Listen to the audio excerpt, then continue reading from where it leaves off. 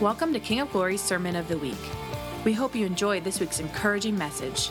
For more information, please visit kingofglorycc.com. Well, good morning, everyone. Good morning. It's a good day to be in the house of God.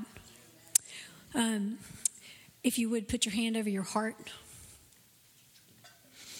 Father God, I thank you just for the privilege and the honor to come together corporately as a family, to be in your word. Holy Spirit, we ask right now that you would lead and that you would guide. We ask that you would anoint my mouth with the words of Christ that you have to go forth today, and you would anoint our ears to hear what the Spirit is saying, and you would anoint our hearts to have transformation, Lord God. We pray your kingdom would come. We pray your will would be done. Lord, we ask that we would leave this place different than when we came, because as we come, your word is living and active. And Lord, we're asking for you to come. And however you want to do, we welcome you, Holy Spirit, your conviction. We thank you that faith comes from hearing and hearing the word of God. And I thank you that you're going to increase faith and bring transformation, not only in our lives, but in this region. In Jesus' name, amen. All right, so today we're going to talk about living through the cross. And I'd like for you to open your Bibles to Matthew chapter 16.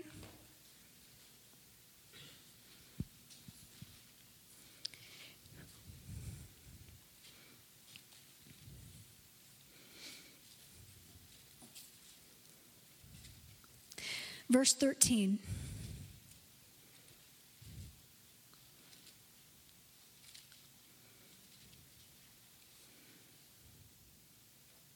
When Jesus came into the region of Caesarea Philippi, he asked his disciples, saying, "Who do men say that I, the Son of Man, am?" And they said, well, some say John the Baptist, and some say Elijah, and others say Jeremiah or one of the prophets. And then he said to them, "But who do you say that I am?" And Simon Peter answered, and he said, "You are the Christ, the Son of the living God." And Jesus answered and said to him, "Blessed are you, Simon Bar-Jonah, for flesh and blood has not revealed this to you, but my Father who is in heaven. And I will say to you that you are Peter, and on this rock I will build my church, and the gates of Hades will not prevail against it. And I'll give you the keys of the kingdom, and whatever you bind on earth will be bound in heaven. Whatever you loosen on earth will be loosed in heaven." And then he commanded his disciples that they should tell no one that he was the Christ. Now that seems kind of strange, doesn't it? Let's just stop, and I want to break this down just a little bit, and we're not going to stay too long on this. But Jesus, when he asked that question, who do people say I am? And you could ask that question. We could ask it here. We could ask it out there. Who do you say I am? You know, we live in a culture that most people in this nation have heard of Jesus. And the majority, a number of people would even say, "Oh yeah, I'm a Christian." And there might be a cultural, but it's another thing to understand he is the risen, or he's the living God, the Son of God. And when he said, "Who do people say I am?" it was without question, people thought Jesus was someone special. Well, maybe he's John the Baptist, or maybe he's a prophet. And then Jesus leans in and he said, "Who do you say I am?" And then Peter says, you are Christ, the anointed one, the Son of the living God. And then Jesus lets him know, you know what? Humans didn't tell you that. Flesh and blood didn't tell you that. My Spirit revealed, the Father revealed this to you. And then he goes, "And I say this, you're Peter, and on this rock I will build my church." What's he building his church on? the revelation of Jesus. It's not on Peter, where there's been through the years some misunderstanding. It's on the revelation that Jesus is the Christ, the Son of God. And the gates of Hades will not prevail against it. And then I'm giving you the keys of the kingdom. And then he tells them, don't tell anybody. But then he begins to instruct them. From that time on, Jesus began to show his disciples that he must go to Jerusalem and suffer many things from the elders and the chief priests and scribes, and be killed and be raised on the third day. Then Peter, the very same Peter who had the revelation that this is the Messiah, the anointed one, that Peter, the very same one, he pulled Jesus aside. And he began to rebuke Jesus, saying, "Far be it from you, Lord. This should not happen to you." I mean, imagine, you've just had the revelation that Jesus is the Messiah, and then Jesus says, don't tell anybody. I need to tell you what's about to happen. And when he tells them about what happened, the very one that had the revelation is now saying, don't let it happen.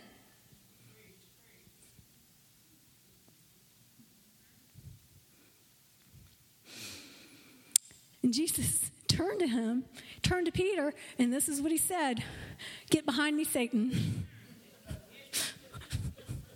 You are an offense to me. For you are not mindful of the things of God, but the things of man." You know, Peter, poor Peter,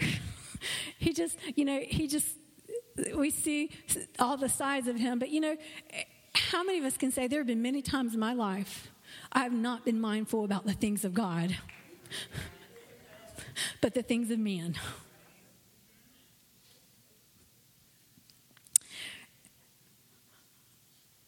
Then Jesus said to his disciples,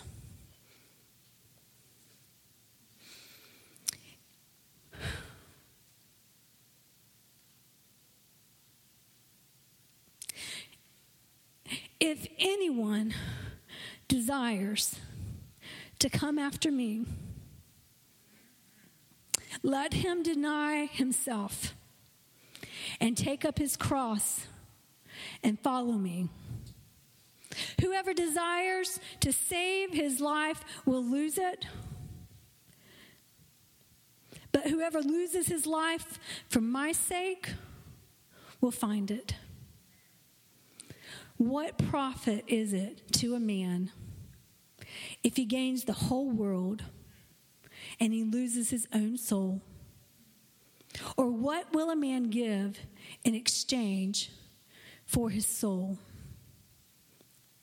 For the Son of Man will come in the glory of his Father with his angels, and then he will reward each according to his works." Now here's the thing. We live in a culture, and I'm going to say some things, and you got to press through and make sure you don't hear things I'm not saying. Okay? We live in a culture that has been saturated with the story of Jesus.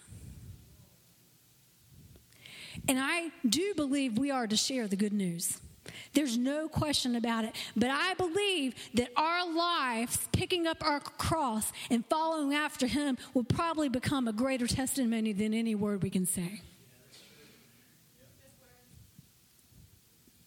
And the thing is, none of us really like to think about what does that even mean, to pick up my cross and follow after him.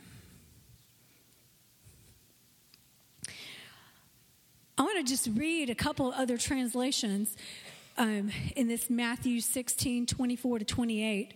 In the Passion Translation, I'm not going to read it all. Jesus, in the Passion Translation, "If you truly want to follow me, you should at once completely reject and disown your life And you must be willing to share my cross and experience it as your own as you continually surrender to my ways. For if you choose self-sacrifice and lose your life for my glory, you'll continually discover true life. But if you choose to keep your lives for yourselves, you forfeit what you try to keep. In the Message translation, it says this: Then Jesus went to work on his disciples. Anyone who intends to come with me has to let me lead. You're not in the driver's seat, I am. Don't run from suffering. Embrace it. Follow me. I'll show you how. Self-help is no help at all. Self-sacrifice is the way. My way, defining yourself, your true self. What kind of deal is it to get everything you want but lose yourself? What could you ever trade your soul for? In the Living Translation, if you try to hang on to your life, you'll lose it. But if you give up your life for my sake, you'll save it. One more, that Amplified. Jesus said to his disciples, if anyone wishes to follow me as my disciple, he must deny himself, set aside selfish interest, and take up his cross, expressing a willingness to endure whatever may come, and follow me, believing in me, conforming to my example, in living and if need be suffering, perhaps even dying because of faith in me. Whoever wishes to save his life in this world will eventually lose it through death. Whoever loses his life in this world for my sake will find it, that is, life with me for all eternity. What profit will a man gain if he gains the whole world, wealth, fame, success, but forfeits his soul? What will a man give in exchange for his soul? For the Son of Man is going to come in the glory and majesty of his Father with his angels, and then he will come and repay each one according to what he has done.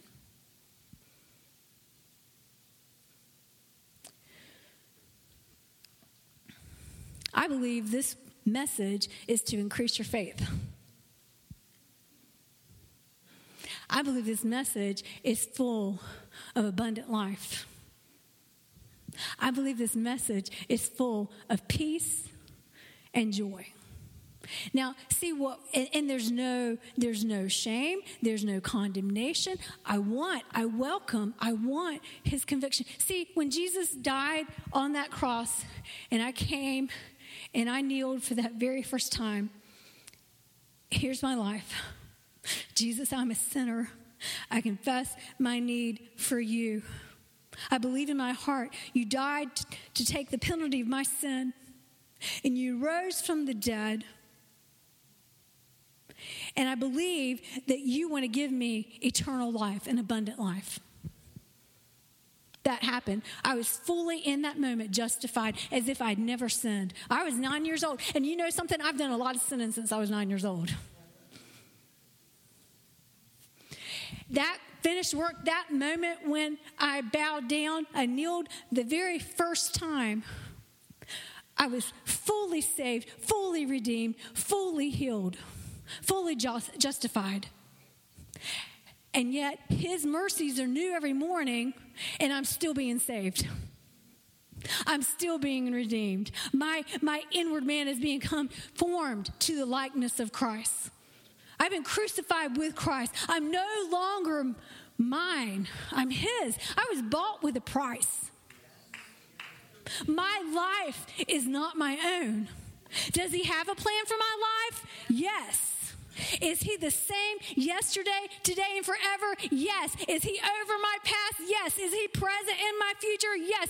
Or in my present? Yes. Is my future is secured? Yes. Because of the cross.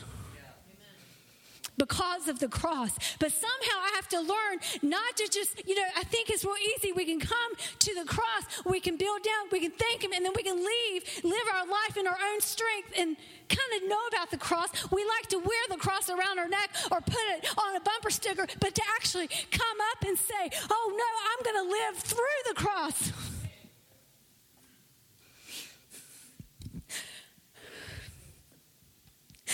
I'm going to pick it up. I'm going to carry it. I'm going to follow him. The interesting thing is Jesus told this to his disciples, and I'm pretty confident they did not hear that he was going to die. Because if they had really, they might have heard the word,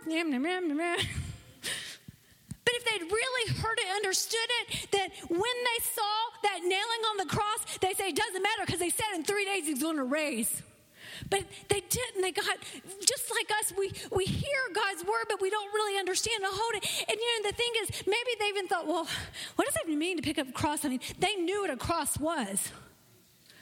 It was something we don't understand. We don't have criminals hanging on crosses for us to see. They knew what cross was. And here Jesus is like, what kind of metaphor is that? Pick up my cross and follow after you? What does that even mean? And, I told Sam, I said, I keep seeing this message of living through the cross. And I just begin to, seek him on it. And I just want to share some things just from Jesus' life before he even came to the cross. Would that be okay? Because we know he went to the cross, and we know the finished work of the cross. But he said those things before he even went to the cross. And so it just caused me to begin to wonder, what can we learn about what does it even mean to, pick up my cross and follow after him? And I don't pretend to be in any way, I feel like Paul, I'm attaining to these things. I don't want to give the wrong impression that somehow I've arrived. Hang out in my house a little bit and you'll know, oh yeah, I need to take this offense right now. That my flesh rises up. No, I'm going to approach this through the cross. Because my life's not my own. I've crucified with Christ. Okay, so let's look a little bit at Jesus' life. Let's start in Luke 4. If you flip over there. You guys are quiet. You okay? Take a pulse. Raise your hand if you're here. You good? Breathe. Is it too heavy? Okay, good. I was really praying, Lord, help me release your grace and your joy in this message. Okay. There's some things we can learn in our day-to-day life from Jesus' day-to-day life before he actually, some of us, most of us haven't experienced, and obviously for breathing, we've not experienced a physical death at the name of Jesus. There are some in the world in today's age that have and do. And the thing is, there's nothing to be afraid of, because when we really understand the wonderful power of what took place on the cross and the resurrection life that comes in, it gives us the grace. But there are things we're going to look at that you can say, wow, I dealt with that this morning or today. But how do we approach those things? Once again, remembering I'm picking up my cross and I'm following after Jesus. Okay, so we'll start at chapter 4, Luke. Actually, I'm going to flip back before we get into Luke. Jesus, when he was 12 years old, let's talk about when he was born. He was the one that spoke into being the entire universes. I think he understood glory. I think he understood power. In heaven, the streets are paved with gold. I think he understood having, and yet here he is born into a situation of a stable and I don't want to spend a long time there, but of humble circumstances. Do you think there was some sacrifice on God's part to put himself dependent on a baby, having someone change his diapers? We're talking about God.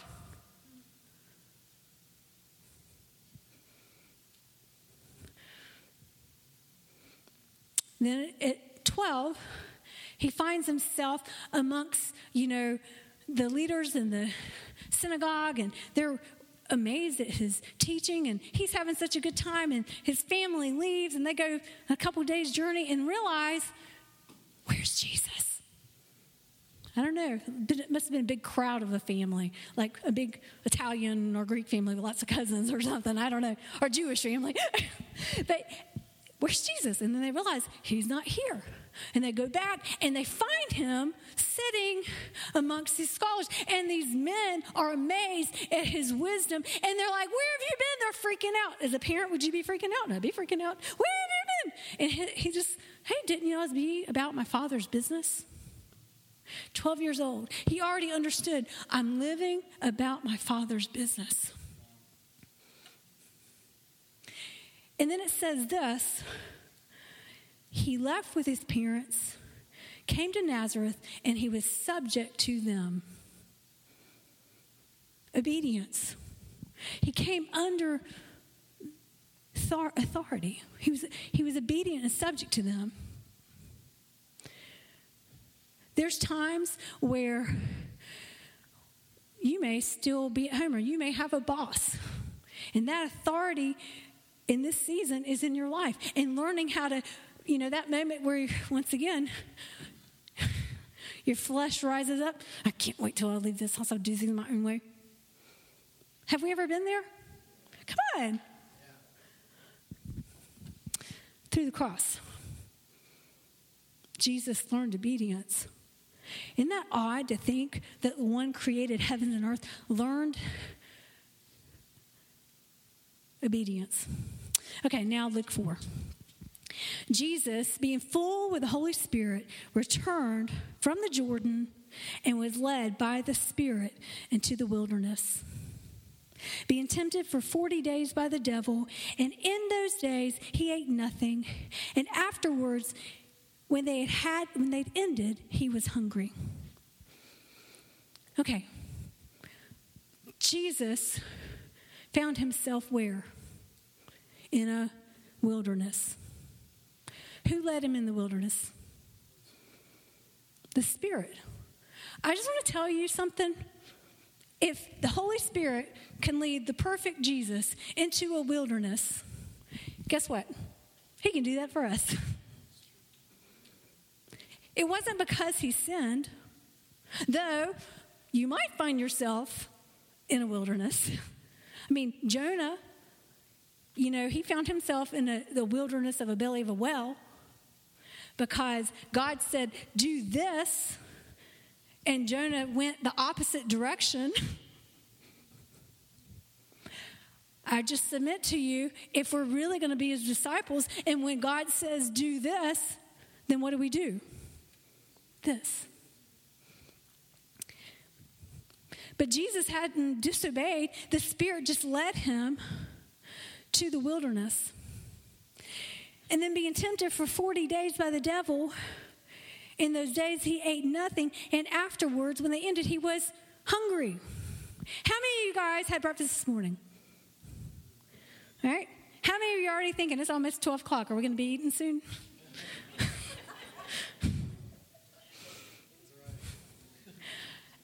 How many get hangry when you're hungry?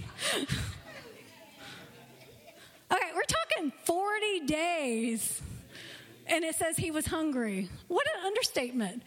Like, I'm telling you, do you think like his flesh was crying out? I mean, at that point, his muscle is being broken down instead of fat on his body. He's about to die.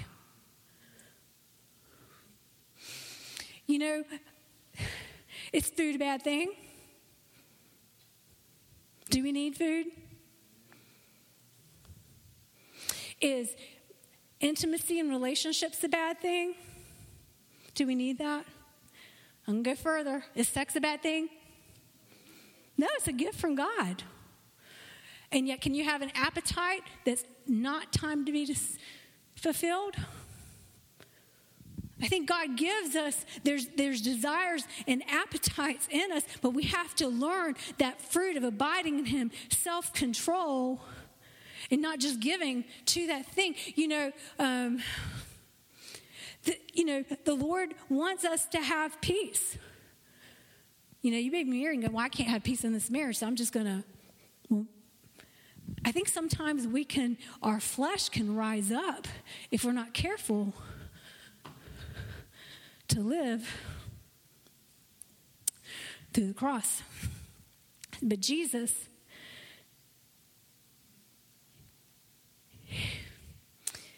you see, He's hungry. So there's a wilderness and then there's a struggle. Anybody have a struggle this week? Can we have some real talk? Okay. And there He says He ate nothing during those days, and when they were eating, He was hungry. The entire time, Jesus stayed focused. He stayed focused against the enemy's taunts, accusations, doubts, and temptation. Do you think after 40 days of not eating, do you think He had doubt? He's fully human. Remember? He's fully man. Do you think He felt the taunts of the enemy? Do you think that He felt that pull of temptation and the accusation? Luke 3 and 4, right here, it says, and the devil said to Him, if you are the Son of God, command this stone to become bread.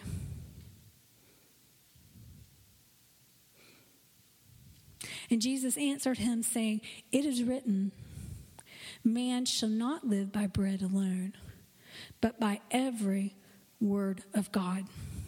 He's vulnerable. Do you know what the last thing happened right before the Spirit of God led him to the wilderness? He'd been baptized, and it said the Spirit came upon him like a dove. And the voice was heard, audible voice. This is my beloved Son, whom I'm well pleased. And the very thing the enemy does is cause the doubt. Well, if you are the Son, then, and I know you're hungry. I mean, geez, what kind of father would leave you in the wilderness for 40 days with no food? Come on, just take the stone and make it. I mean, you could do that. And yet Jesus, I think He was bearing a cross before He got on the cross. And He said, man shall not live on the bread alone, but every word of God. It reminds me of a garden a long time ago. And Satan whispering to Eve, did God really say?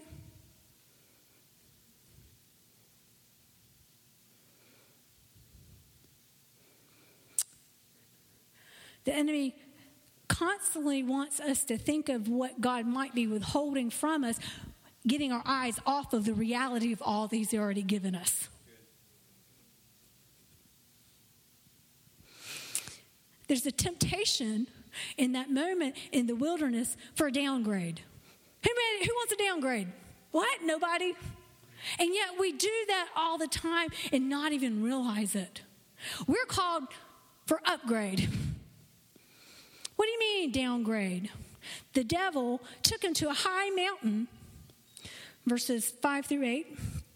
He took him to a high mountain and showed him all the kingdoms of the world in a moment of time. And the devil said to him, all this authority I'll give you and their glory, for this has been delivered to me, and I can give it to anybody I wish. Therefore, if you worship before me, all will be yours. And Jesus answered him, get behind me, Satan. For it is written, you shall worship the Lord your God, and him only shall you serve. You know, when Peter was telling Jesus, oh no, you can't die. And he says, Jesus is like, I know this voice. This voice is nothing but trouble. This voice is looking for a shortcut. This voice is calling me to a downgrade. He already had all authority. He created the heavens and the earth. Anything that the enemy has in this life is not even true. It's a fake, false authority, and especially when you think in terms of the one who created the enemy and created everything in the earth. Then he brought Jesus to Jerusalem, and he set him on the pinnacle of the temple, and he said to him, if you're the Son of God, throw yourself down from here, because it's written, he'll give his angels charge over you to keep you in all your ways in their hands. They'll bear you up, lest you dash your foot against a stone. And Jesus answered him, and he said, it has been said, you shall not tempt the Lord your God. Now when the devil had ended every temptation, he departed from him until an opportune time. I don't want to spend a long time with this, but those three temptations you'll find in 1 John, the book of 1 John, the lust of the eyes, the lust of the flesh, the pride of life. Jesus faced any struggle that you have is going to fall in one of those three places. The lust of the flesh, the lust of the eyes, the pride of life. And then it's interesting. Jesus didn't downgrade. He knew all the authority had already been given to him. He wasn't going to take a compromise. He wasn't going to create a shortcut. And I just feel like part of us learning how to pick up our cross and follow after him, sometimes we might think, well, if I just do this, God, I'll be able to help you along and get you what you promised me. And you're actually taking a downgrade. It's going to come through picking up what he says, following after him. That means if you're in a wilderness, be patient in the wilderness.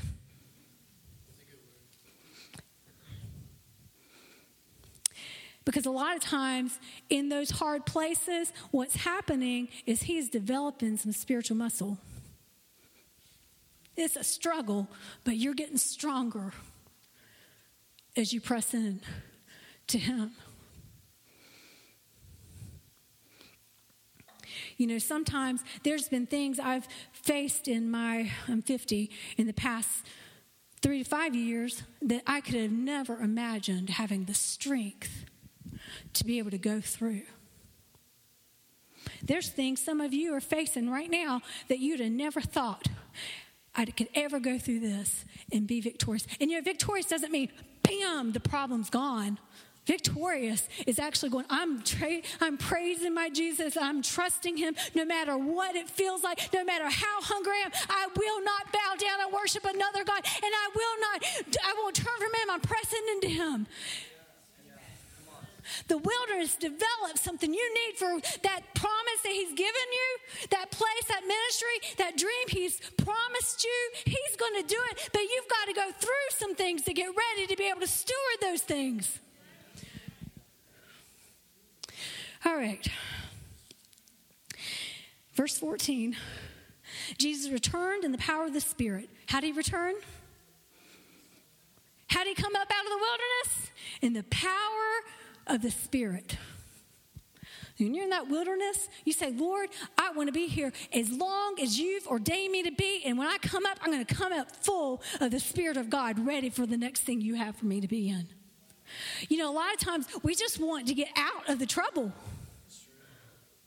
You know, we want to come to the cross, feel better, and then go live our lives. Oh, yeah, I love Jesus.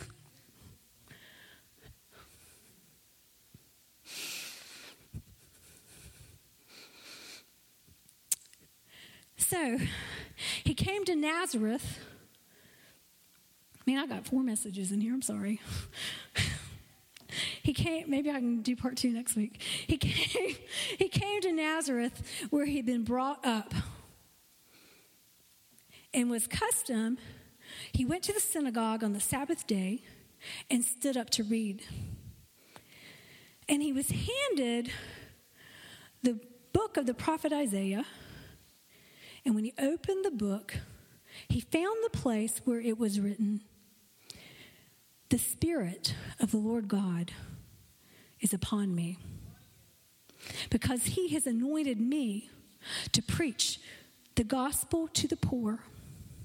He has sent me to heal the brokenhearted, to proclaim liberty to the captives, the recovery of sight to the blind, to set at liberty those who are oppressed, to proclaim the acceptable year of the Lord." Then he closed the book. He gave it back to the attendant, and he sat down. Could you imagine the electricity in the room? Like, they're like, what's going on? This doesn't feel like the other times we've heard the Torah.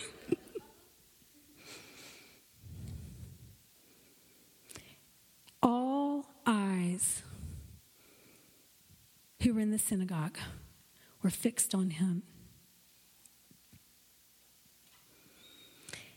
And he began to say to them, "Today, this scripture is fulfilled in your hearing."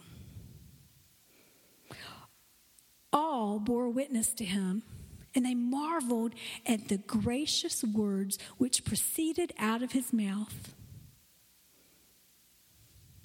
And then they said, "Is this not Joseph's son?"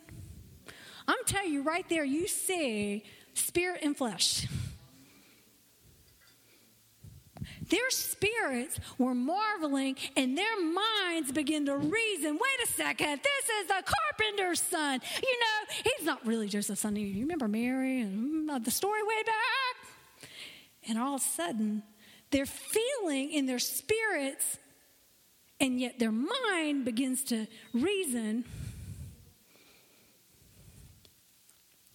And he said to them, "You will surely say this proverb to me, 'Physician, heal yourself. Whatever we've heard done in Capernaum, do also here in your country.' And then he said, 'Assuredly, I say to you, no prophet is accepted in his own country. But I tell you truly, many widows were in Israel in the days of Elijah, when the heaven was shut up 3 years and 6 months. And there was a great famine throughout the land. But to none of them was Elijah sent except to Zarephath in the region of Sidon, to a woman who was a widow. And many lepers were in Israel in the times of Elisha the prophet, and none of them were cleansed except Naaman the Syrian.'" Basically, he's saying, hey, this good news that I just read isn't just for Israel. Man, that just stirred up all kinds of flesh. And it says, all in the synagogue, when they heard these things, they were filled with wrath. And they rose up and thrust him out of the city. And they led him to the brow of the hill, which their city was built, that they might throw him over a cliff. Passing through them, he went in the midst and on his way. Picking up your cross and following after him, he faced rejection.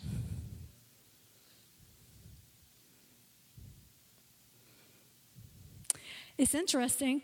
He stepped out full of the Spirit, doing what the Father said to do. I can think of some other people that happened to.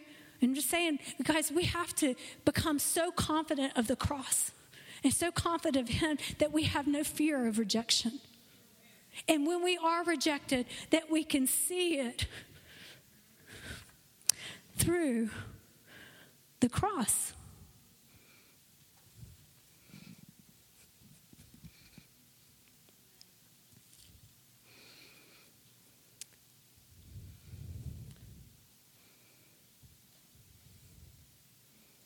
Well, it's almost 12 o'clock. So I think, if it's okay with you, we'll just pick up. Besides, y'all need time to feast on just this much, you know? So I say, go home and digest. Begin to ask the Lord. Because the thing is that this is what we want, right? We're followers of Him, to pick up our cross and follow. Just even if we just had the paradigm this week in any moment, Lord, what does it look like to follow you right now? What does it look like to pick up my cross and follow? When someone's upset with me, how do I, okay, Lord, I'm doing what you're telling me to do. And they're mad. It's okay. I'm just going to stand right here behind the cross and let you take all that. And I'm going to love them right here through the cross.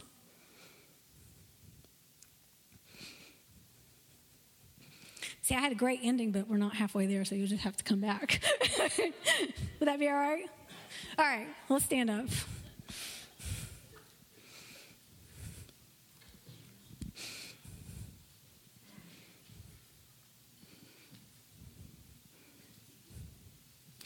Oh, Jesus, I just thank you that we are confident of this very thing. You who began a good work in us, in me, you carry it to completion. Thank you. I thank you, Jesus, for the finished work of the cross. I thank you for the resurrection power. I thank you that when we deny ourselves and pick up our cross and follow you, it doesn't lead to a death. It leads to a resurrection.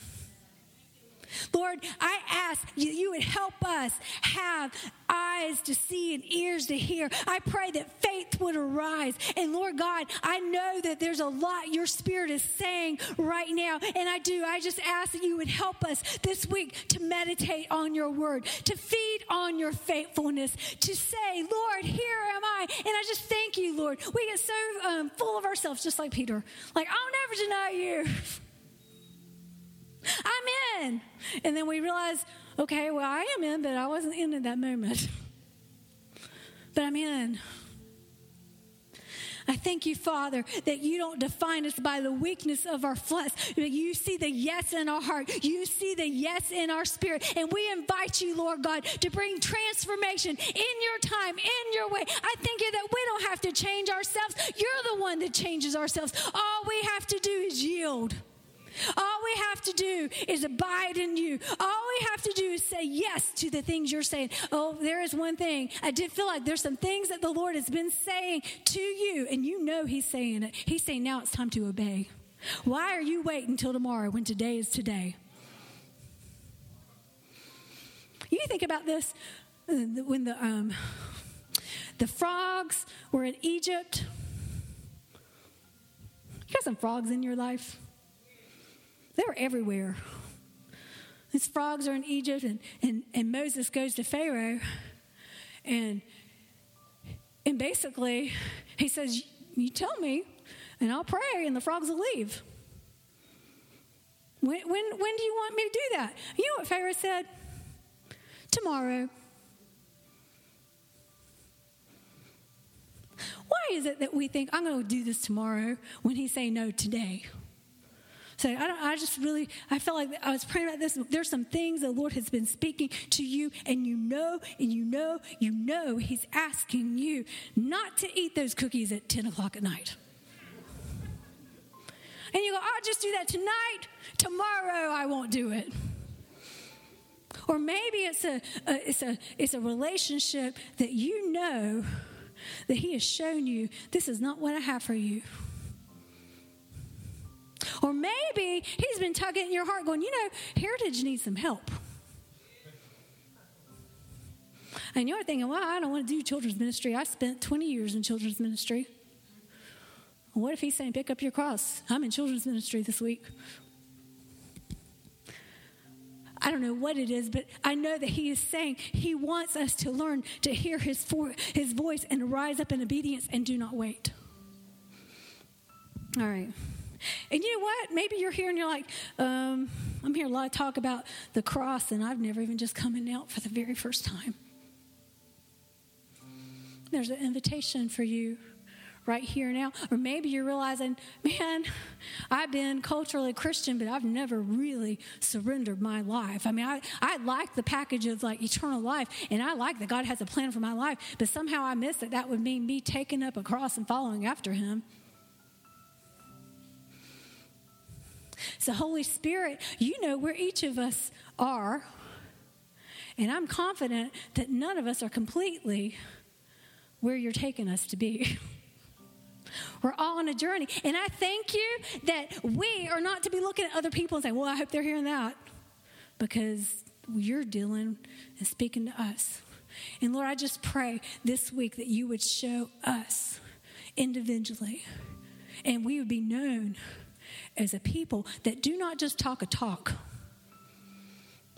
but we live a life of surrender to obedience and lordship of Jesus Christ, making a way for your resurrection power.